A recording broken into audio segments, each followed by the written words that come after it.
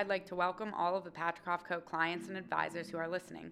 I'm Allie Berry, and I'm on the business development team here at Patrick Co., and I will be moderating tonight's discussion with Kitty.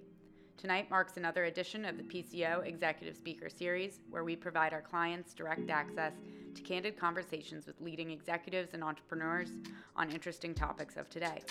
With that, I'd like to introduce Kitty Warshawski. Kitty is a highly respected nonprofit executive with an outstanding track record working at a senior level in various complex and large organizations. She has more than 2 decades of experience successfully establishing and growing partnerships with donors, advisors, and within the philanthropic and corporate community. Thank you for joining us, Kitty. We're so excited to have you. Maybe you could start off by just telling us in general kind of what the main purpose of philanthropic giving is and why people should consider doing this when there's a million different people asking for their money, investments to be made. What is kind of the reason that they should think about philanthropy? It's a great question. And like all the questions I'm sure you're going to ask, there are probably a lot more answers than I could possibly give, but we'll start like a 30,000 foot view. I think for people, giving checks a lot of boxes. For some people, it's really important to give back, or they want to pay it forward, or perhaps they were raised in that tradition, or maybe they want to make a statement about who they are, who they've become. Other people will do it because they appreciate the tax benefits or the planning purposes or the message it sends to their kids or their communities. And for all of us, it's usually a mixture of those reasons. And sort of to your next point, there are lots of ways that somebody can be philanthropic. I know we're mainly going to talk about giving dollars today, but before we do, I want to just mention that there are lots of ways that you can give. You can give of your time, you can give of your talent. So the athletes that are involved in Patrick Co., I'm sure are already doing this all the time. You know, they may be asked to go to the Boys and Girls Club, or they might be asked to join in like a Neighbors Make a Difference Day, or their teams are building a playground, or they're doing something with their church. And that's really important and makes it's really helpful to the organizations that are being benefited. It makes a great statement. But in addition to that, I think giving dollars strategically is really important, and particularly for your athletes who have such a platform. That makes sense. And a lot of schools and charities kind of fully rely on those portion of donors, correct? Absolutely. Individual giving, which is what your athletes would be considered, is a huge component to most nonprofits. And maybe I should say that a nonprofit it's a business, but it's an organization that exists really to do good. And the IRS has set up some permutations or a framework for how a nonprofit organization can receive sort of a charitable status. And that charitable status, which is known as a 501c3, and some of your folks might have heard of that. If an organization achieves this 501c3 status, then there are lots of tax benefits that come if you make a gift. And I want to just say one more thing. There are about 2 million, literally 2 million nonprofit organizations in the United States. So, about 75% of them do have this status. So there's a lot for people to wade through. Yeah. Sounds like there's a lot of opportunity to be charitable and to kind of find those opportunities in kind of a ton of different areas, no matter whether that's your school or kind of any other sort of cause that someone's just passionate about and interested in. Absolutely. There's literally no end. Yeah. Maybe now we can talk a little bit about I'm sure that all of our athletes, as a lot of us do, get tons of opportunities, and you receive a million different, very reasonable, seemingly good causes that you want to donate to. So let's say one of our athletes gets one of these charitable opportunities and someone asks them to donate. Is there a way for them to ensure like the legitimacy of the cause and make sure that the funds, whatever they donate, no matter how big a check, is actually going to the cause and kind of just ensuring these are legitimate groups? Yeah, that's a great question. And the answer is yes. And there are a couple of ways to do that. The athlete, him or herself, could literally go online. There are a couple of organizations. One's called Charity Navigator. Another is called Candid. Type in the name of the organizations, and up will come lots of information, including whether they are 501c3s. The athletes can always go look online at the IRS. Shockingly, the IRS has a really good searchable database on its website, so you can see 501c3 status. I actually also encourage athletes just to spend a couple minutes on the website of the organization. And I know it might not be fair because smaller organizations are not going to have as beautiful a website as larger organizations, but you can tell if you look at even a couple of organizations, you can really get a sense of who they are, what they stand for, what kind of information they're putting out to the public. You know, the more transparent an organization is, I think the more comfortable your athlete should feel about that giving. makes sense. Yeah. So like, let's say if you couldn't find a website and then you can't find them on the IRS website, it just would be an indication you need to do some more digging or try and figure out, because they should technically have either filed or done something along those lines. They should be on one of those, correct? Exactly. I mean, if you can't find anything about them in this day and age, other than the person who's asked you, you probably want to do a little more digging. Okay. That's a good, I guess, rule of thumb just to keep in mind. Yeah. I mean, some of these websites, you never know. So absolutely. And there are always exceptions, you know, I mean, we're talking big blanket general statements, and small nonprofits can be great. Again, it doesn't have to be big and fancy, but it has to be transparent. That would be my big takeaway. Yeah, that makes sense. And then what is the difference between a nonprofit and a foundation? I know that kind of you hear about a lot of these, and I've never actually known what the difference, where the difference lies. Sure. Well, they can be used somewhat interchangeably, even though that's a yes, but it's a yes, but. So nonprofit, as we've discussed, they're exempt from paying federal taxes because they are usually these 501c3 organizations that are doing good in the community, or they're a religious organization. But sometimes a nonprofit can be a private foundation. So I think the way to think about it is a foundation is a subset. It's a type of a nonprofit, but they're very different. One of the things that distinguishes a private foundation from, say, a charity is that a private foundation is created usually when an individual donor or a family or a corporation contributes a lot of money into this entity for the purpose then of distributing funds from the entity to other nonprofits. Got it. Private foundations have some real benefits. Individuals can control how the assets are invested, which might be important to some of the athletes, but they also have a lot more tax implications and distribution requirements than, say, if you did a donor advised fund. And I think we might chat about that in a minute. But I think, again, the high level for your athletes is to recognize that private foundations can be fantastic vehicles, but they're also complex. And it's not something you just like wake up one morning and say, I'm going to have a private foundation today. Yeah. And so it would require active management, kind of filing returns, and potentially paying additional taxes, correct? Absolutely. If funds aren't distributed. That's exactly right. There's an excise tax. I believe you have to distribute 5% a year. You definitely have to file what's called a 990, which, by the way, charities have to file as well. And these are tax forms that you file with the IRS, and that, again, are also available on the IRS website. And most charities will post their own 990s on their own website as well. Got it. So I guess this is kind of, might be a silly question, but do foundations also have, if someone's about to donate to a foundation, can you go on that website as well, the IRS website, and see that, or would that not be public? It's only public once the foundation has been set up and it's gotten its tax exempt number and it's filed its first 990, then you can. Okay, but that would be out there for anyone to see. Okay. Absolutely.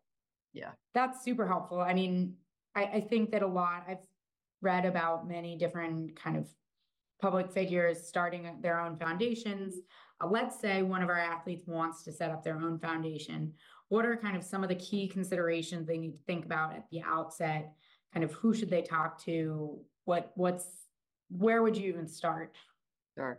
Well, let me start by saying that it's a really fun thing for your athletes to be thinking about. I mean, the idea of creating impact is where I would start. And I think maybe the first thing I would recommend is thinking about what's important to the athlete in terms of, is it supporting a particular kind of thing, let's say sports for youth? Is it supporting a particular community? I'm from Cleveland. The LeBron James Foundation is based down the street in Akron. A lot of its focus is on Akron. Is it based on, let's say, the money? Let's just say that some of your athletes have come from generations of money that they didn't actually earn, but they want to acknowledge maybe where their roots are from. So maybe they want their grants only to be made in Kansas City because that's where their relatives grew up. So, once you kind of establish that, then you can drill down even further. And it can be all of the things. So you could have priority areas, say New York City, say education, and then within education, maybe you're only focused on pre-K, or maybe you're focused on getting high school kids into college. I know Mark is involved with an organization, I can't remember what it's called, like Reaching New Heights or something. New Heights, yeah. New Heights. And so that's a great example of an organization that's helping high school kids through basketball get ready to go to stay in high school, getting ready to go to college. So that might be a very narrow area of interest. Usually foundations are not set up just to support a particular charitable organization, but there are a lot of organizations like New Heights, for example, all across the country.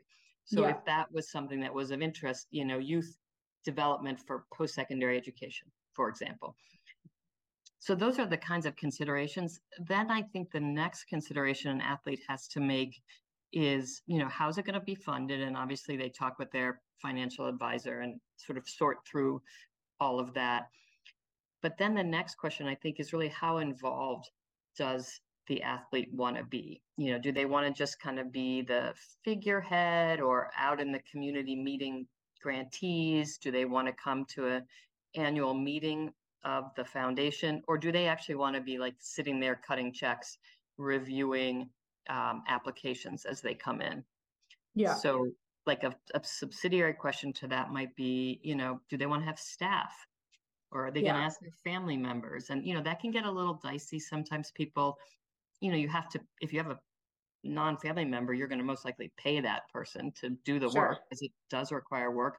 But, if it's a family member and you start paying that family member, again, because it's work, you got to sort of think through maybe what kinds of issues that might raise in your family. But it is a wonderful way to engage family members or people that in your community who may have had experience with some of these nonprofits.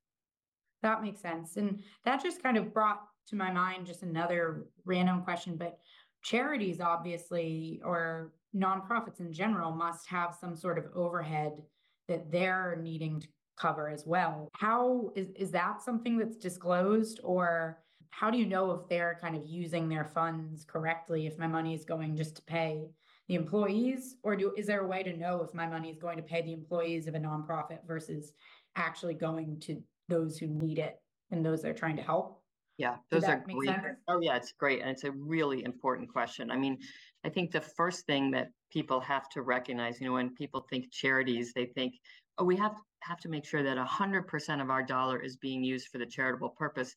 But that kind of neglects the fact that somebody's actually having to do the work of the charity to deliver the service. So, even though it's a nonprofit, it's a business, it's going to have people. That said, a good sort of rule of thumb is anything between 25 to 30% of total operational budget. Anything more than that should really raise your eyebrow in terms of cost of overhead. Got it. So you're saying basically 70% of any dollar should be going to those for the cause. 30% or yeah, something around there should go at to paying least, those. right, Okay. at least. And when you look at, and that's why looking at Charity Navigator or Candid can be so helpful, because they've gone through based on the organization's filings, the IRS filings, and analyze the numbers. And they will indicate either with stars or silver, gold, bronze sort of measurement exactly how much of the total dollars are being spent on overhead. Oh, And got usually, it. yeah, and so overhead isn't just like paying the salary of the basketball coach. It's actually like paying the CEO's salary and the marketing salary and the rent and that kind of Got thing. it. Well, that's helpful also, just so I guess if you're considering $100 to XYZ charity versus $100 to another, Yeah, that might be a great place to start in terms of thinking through. If your main thought is how do I get the most money out yeah, into the world helping people, if it's yeah, a charity where 50% is going to the kind of those receiving the benefits versus 30% versus 70%, I think that would help for sure in terms of just evaluating different opportunities. yeah, absolutely. And that goes to that whole transparency point we were discussing at the top. I think the more, and again, you can see that on websites. You can even see it by talking to other organizations. So if your athletes are, they want to start something new in Buffalo, maybe they should check around and see what else is going on in Buffalo, or do they have any family members that might know somebody, and, do a little digging and get yourself to another nonprofit or an executive director even, and ask questions. I mean, nonprofits are used to that. And if anybody seems defensive when you're asking those kinds of questions, I think that should be a red flag for your athletes as well. Got it. That makes sense. And sorry, so I think you mentioned this briefly, we're jumping around a little bit, That's but okay. so some foundations get set up and then don't make grants, correct? Well, how does that work? Yeah, eventually they have to make grants. It just may be Okay. that they don't make them right away. And some Okay. foundations get set up and they keep raising money while making grants. Got it. And that's something that you see, fairly often as well. Like if you'll look, like I was looking at the Cleveland Browns Foundation, they are making grants in the Cleveland Northeast Ohio community all the time, but they're always fundraising as well. Sure. That makes sense. And that's something that, your athletes could do. They could set it up that way. I think some of it is staff dependent and how involved they want to be. Yeah. Well, as I think we all know, fundraising doesn't happen overnight. And so to be able to kind of raise a little bit of money, and especially the way many athletes are, is like it's kind of seasonal in terms of their availability. So if they can raise some money in the off season, then kind of put a pin in it and then pick it back up the next off season, that's helpful to know that it doesn't have to be all done at once in order for this to work. They could kind of do it in parts, and there's ways to kind of get around that. That makes sense. Exactly. I mean, of course, it's going to determine the amount of money you have determines how much you can give away, obviously. Yeah. But yeah. that's So I think exactly right. that kind of leads into, I guess, my next question, which is, okay, let's say I've set up a foundation and raised the money over however long that took. What are some of the key considerations to think through when making grants in that decision process? Obviously, there are a million great causes, but what are some of kind of the main considerations to think about? You mean in terms of how the foundation will run, or in terms of the kinds of grants the foundation might make? In terms of kind of the grants they might make and kind of how that should look. Is there usually a process? Is it thinking through the size of the check, or kind of what are some of those, I guess, aspects to think? Absolutely. So once the athlete has determined like what's important, what they've identified, again, let's stay with basketball. They've identified that it's going to be basketball or whatever youth sports organizations, basketball organizations hockey, within tennis. Cleveland. Exactly. Then the next question is, are they only going to give to like a specific program, like the after school program that's offered at this, at this particular program location at this time? Are they going to give it generally to New Heights? Mhm. Or what if New Heights is having a drive to set up the Mark Patricoff Scholarship Fund? Are they going to Mhm. give it to that? So some endowments, excuse me, some foundations are very clear that they will not give to endowments. They will not give to special events. They will not give to building a building. Other foundations will give to whatever you ask. Got Um, it. from a charity's perspective, most of the time, charities prefer to get what they call unrestricted gifts. That way they can put it to wherever they need it the most.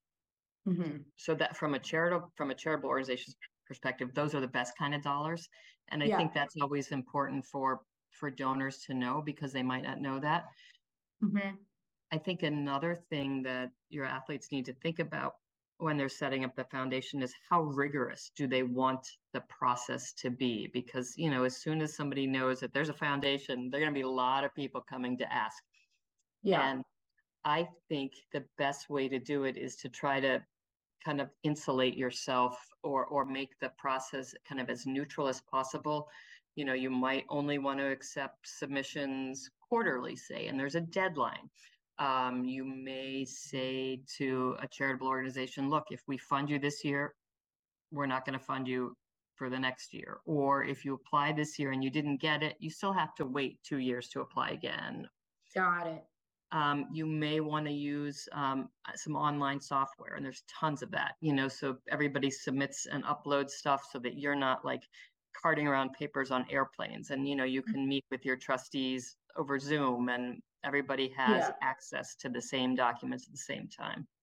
That makes sense. I honestly didn't even think about that aspect of if a charity comes to you one year, that has to be really hard then the next year when they come back trying again to say no. So I guess kind of putting in place some of those guidelines is Yeah. really smart just to kind of protect the Yeah, foundation from feeling that obligation of we supported them exactly. last year. I feel really guilty not supporting Right. them right back to back again. Or you could say, like, well, wait, I know that might not be fair to a foundation, to an organization, but look, charities, we're not going to support you more than 3 out of 5 years, kind of Got thing. it. Because Okay. at the same time that you don't want to feel mean, you also don't want to create like an over reliance, Sure. particularly if it's a really big amount of money. Yeah. No, that makes a ton of sense. I guess that kind of leads to the next one. Let's say athlete doesn't have a foundation, but they do make a ton of different donations and essentially have a lot of different causes that they're interested in, whether it's their school or sports or the youth or whatever it is. But is there a way that they should be thinking about how they go about that in order to ensure the maximum amount is going to the charity? Yeah, absolutely. And I think I might even recommend this for most people as sort of their gateway into nonprofit giving, and that would be to set up a donor advised fund. They are super easy to set up. They're essentially charitable checkbooks, and you Okay. can set them up at, like Schwab or Vanguard or Mhm. Fidelity. I don't know. You guys could even offer them. I don't know, but it's super easy to do. They have online portals. You go in, you say, I want to give New Heights X amount of money. And the next thing you know, New Heights gets a check from the Mark Patricoff Fund of Schwab. Mhm. The way it works from the athlete or the donor's perspective is they he or she gives the chunk of money to, let's say, Schwab. They name the fund and they get a charitable tax deduction the year they make the gift. Got Now, it. the reason that some people don't like um, donor advised funds, at least from the charity's perspective, is that the fund, like a checkbook, can just sit there. Nobody has to act. They don't. There's no requirement, at least at this point in time, by the government that the fund has to make grants in any given year.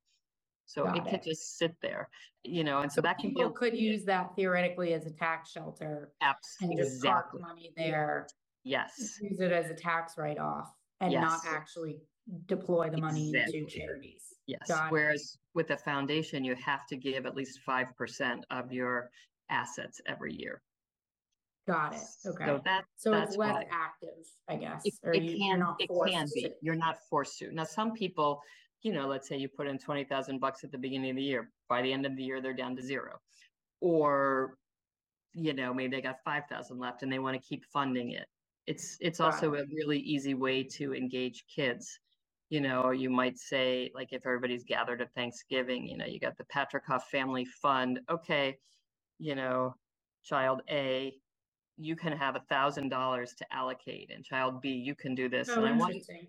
I want you to come and tell me why you've chosen this. And then as a family, let's select another organization kind of thing. So it's a good tool, particularly for some of your athletes who want to engage family members, whether they're kids, siblings, parents, cousins. Yeah. No, that makes a ton of sense. And is there less paperwork involved then? Because it sounds like it's taxed once when it goes in, and then it's not like they're filing Correct. 990 forms None of or that. Nope. anything with all of that. Okay, got it. Exactly. So I that's think kind of a nice workaround. it is. It is. I mean, it's great for individuals, and I was only giving you the perspective from charities, but from an Yeah. individual perspective, it makes a ton of sense.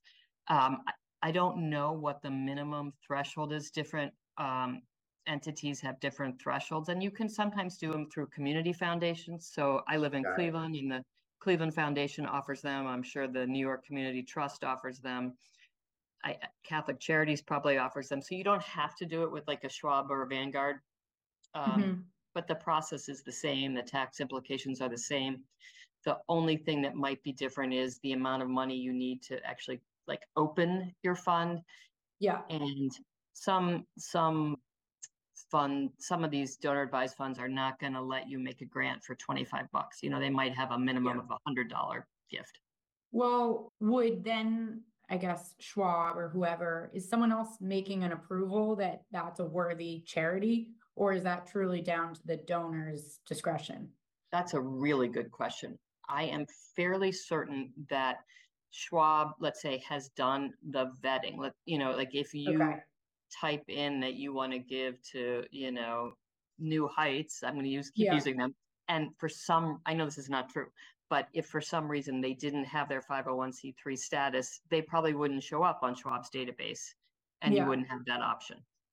Well, that actually might also be a nice kind of check or balance, because Yeah. then if you have your funds that for donation in that account, then you know that if you're kind of donating to whatever charity, you know that they're vetting as well. So there's kind of a second layer of checking going on there. And I think another reason they can be wonderful, and again, this might depend on where you have your fund, and I don't know if this is true at Schwab and Vanguard and Fidelity, but oftentimes, like in community-based foundations, you can say, I'm interested in education, but I don't know what's out there. Mhm. And they'll have some suggestions. So if you don't know as much when you're just starting out, that's another nice way to do Yeah. it. I think the only thing to pay attention to is technically you're not supposed to use a donor advised fund to pay for like a table if you go to a benefit. And Oh, okay. if So you are I guess making there are some restrictions and yeah, it's but less flexible again, there. you would just work with the charity, or you'd work with the actual donor advised fund holder. I mean, charities Got are it. used to these now. They're so Yeah. common. Okay. That makes sense. What if, let's say, donor advised fund or not, just I want to set up a multi-year gift. I went to Washington and Lee University. I would like to set up a gift. How do I go about documenting that? What's kind of required? Let's say some of this is recurring, some of this is, there might be naming rights involved, who knows? What are some of the things that I need to think about, I guess, getting in return Yeah. when setting that up? Yeah. Well, that's another great question. I think the most important thing is to get a gift, what they call a gift agreement or a memorandum of understanding. And the way you do that is you reach out to the organization. I mean, Mhm. presumably you're not, unless you're like Mackenzie Scott and you're just dropping millions from the sky. Presumably you've had some contact with an organization that you want to support over multiple years. And as you've had that conversation, you're talking about what you as the donor or as the athlete in this case, want the gift to look like. So let's say, your athlete went to Ohio State and they want to endow a scholarship for a scholar athlete. Ohio State would likely have some requirements about the size of the scholarship in order for it to make sense for them. And they may say to you, let's just say it's $50,000. And they may say, well, look, you can set this up over 5 years. You can pay $10,000 a year. You can name it after Coach Day or whomever you want. And you can specify that the preference would be given to kids that grew up in Ohio or are from New York. Okay. Then but you may say, you as the donor of the athlete may say, well, that's great, but I only want to keep this scholarship here as long as Coach Day is here. I think he's still the coach. And they may say, oh, we can't do that. But what we could do if you wanted would be, if there was a different coach, we might be able to change the name of the scholarship. So it's a little bit of a give and take, but I think the most important thing is for the athlete or the donor to make sure that if something happens that really upsets them, let's say they were actually giving money to build the stadium, and 15 years from now, Ohio State decided that the newly named shoe should no longer be the stadium and they want to knock it down, what kinds of obligations does Ohio State have to you as that donor originally? What rights would you have? And so you would, if it gets to that level of complexity, you're most likely going to want to have an advisor or a lawyer kind of with you, quote unquote, on your side, because on the university side, they are going to have people that are good at drafting these kinds of documents. Sure. So it's just this gift agreement that is basically puts all of this in writing that just needs to be kind of buttoned up at the outset so that down the road, if there's any question, it's all been negotiated and it's all kind of in writing, and the lawyers can handle it at that point. Exactly. And, most of the time it's not nearly as complex as what, some of these examples I've talked about, but we have seen a lot of recent examples in the news where, there have been instances where donors are really upset and are wanting to take back money or change naming rights. And so it's important to make sure these things are thought about up front because, after all, you never have to give to charity, and giving to charity makes people feel good. You don't want a gift to go wrong and leave a bad taste in your mouth. Yeah, for sure. I mean, it's doing a good thing, and you want to know that the funds are going towards something that's meaningful to you and not being misused or used differently. I guess that kind of, that leads to one other question is kind of oftentimes athletes work with a company who does offer to donate a percentage of their sales to a cause kind of on their behalf or to their foundation. Is there a most efficient way or a best way to do that to ensure the maximum amount of money ends up going directly to the cause? Sometimes I think this is part of like partnerships or brand agreements, but I think there's a million different ways, and we've probably all seen a portion of the proceeds go to XYZ, but I've always wondered, and you want to make sure the most amount is going to that cause. Yeah, exactly. I feel like for each of the questions you asked me, I have like this one pithy sentence, and my pithy sentence here would be the devil's in the details, because it's exactly as you say. I always wonder about that, and I'm a little skeptical a lot of the times as to whether, money's really going to where they say, or how much money and whose money. So I think those are the kinds of questions, your athletes would want to ask. Like, do they have control as the athlete? I mean, if a company that they work with, and I have no idea, I'm just kind of spitballing here, but let's just say, you have an athlete who has a partnership with Nike, and as part of the deal, they've negotiated that Nike's going to give X% to charity. Does the athlete have any say then over the charity? Is it actually Nike's money, or is it Nike's money, quote unquote, that they've raised by like raising the price of the shoe, that it's the athlete's shoe to cover, their donation? And if I were your athletes, I would make sure that the company has some of its own skin in the game, that it's not like the pass through, and that it's the consumers who are doing that. Or if it's the consumers, that they would say, look, I'll match however much we raise up to $100,000 or, the sale of the shoe kind of thing. I think that's really important just for the athlete to understand, and, to understand how the partnership with respect to philanthropy is being promoted. I know that athletes obviously have a really good understanding of their professional partnerships, but the philanthropic piece might be something that's a little out of the ordinary for a lot of people. And so I think you just want to ask a lot of questions. And say, for example, the company is going to be the pass-through, how much promotion are they willing to do? So even though it's not the company's money, are they willing to make a full-on blitz that this particular Nike shoe of X athlete, 15% of the whatever is going to go to these 5 charities, and they're blasting that information everywhere? Or is it the kind of thing you only know if you happen to click on the shoe online? Yeah. So because you don't want the athlete thinking, God, I'm doing such a great thing. I'm leveraging my position in sort of the marketplace to do all this good, and then come to find out, oh yeah, we donated $5,000, which is enough for most of the corporate partners. Yeah, that makes sense. And then maybe just kind of as a last question, as you kind of wrap this up, but this has been super helpful, is I know we discussed kind of step one or some of the considerations if I wanted to start a foundation, but if I was truly about to start this tomorrow, who could I ask to help me? Or if I don't want to task that, one of my family members, or I'm not personally able to put in the time, where could I go, and who do I need to even hire to do something like that? An excellent question. First of all, I would say you could always call me and I would give you my 2 cents. But after that, but my 2 cents would mainly be, well, do you have are you part of a family office? Or let's talk with Allie and Mark. Petrikoff Co. may know people in New York that, for example, could be hired, even though the foundation may or may not be in New York. But oftentimes family offices or RIAs offer these kinds of services. Banks offer them, although they may not be as sort of sophisticated.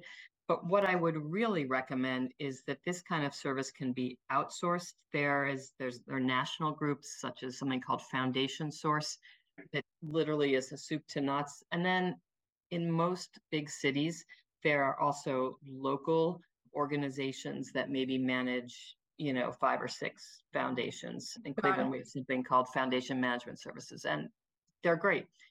There's a fee, of course, but then you get, as the athlete, you have all the fun, but none of the work, and you're doing really good things. Yeah.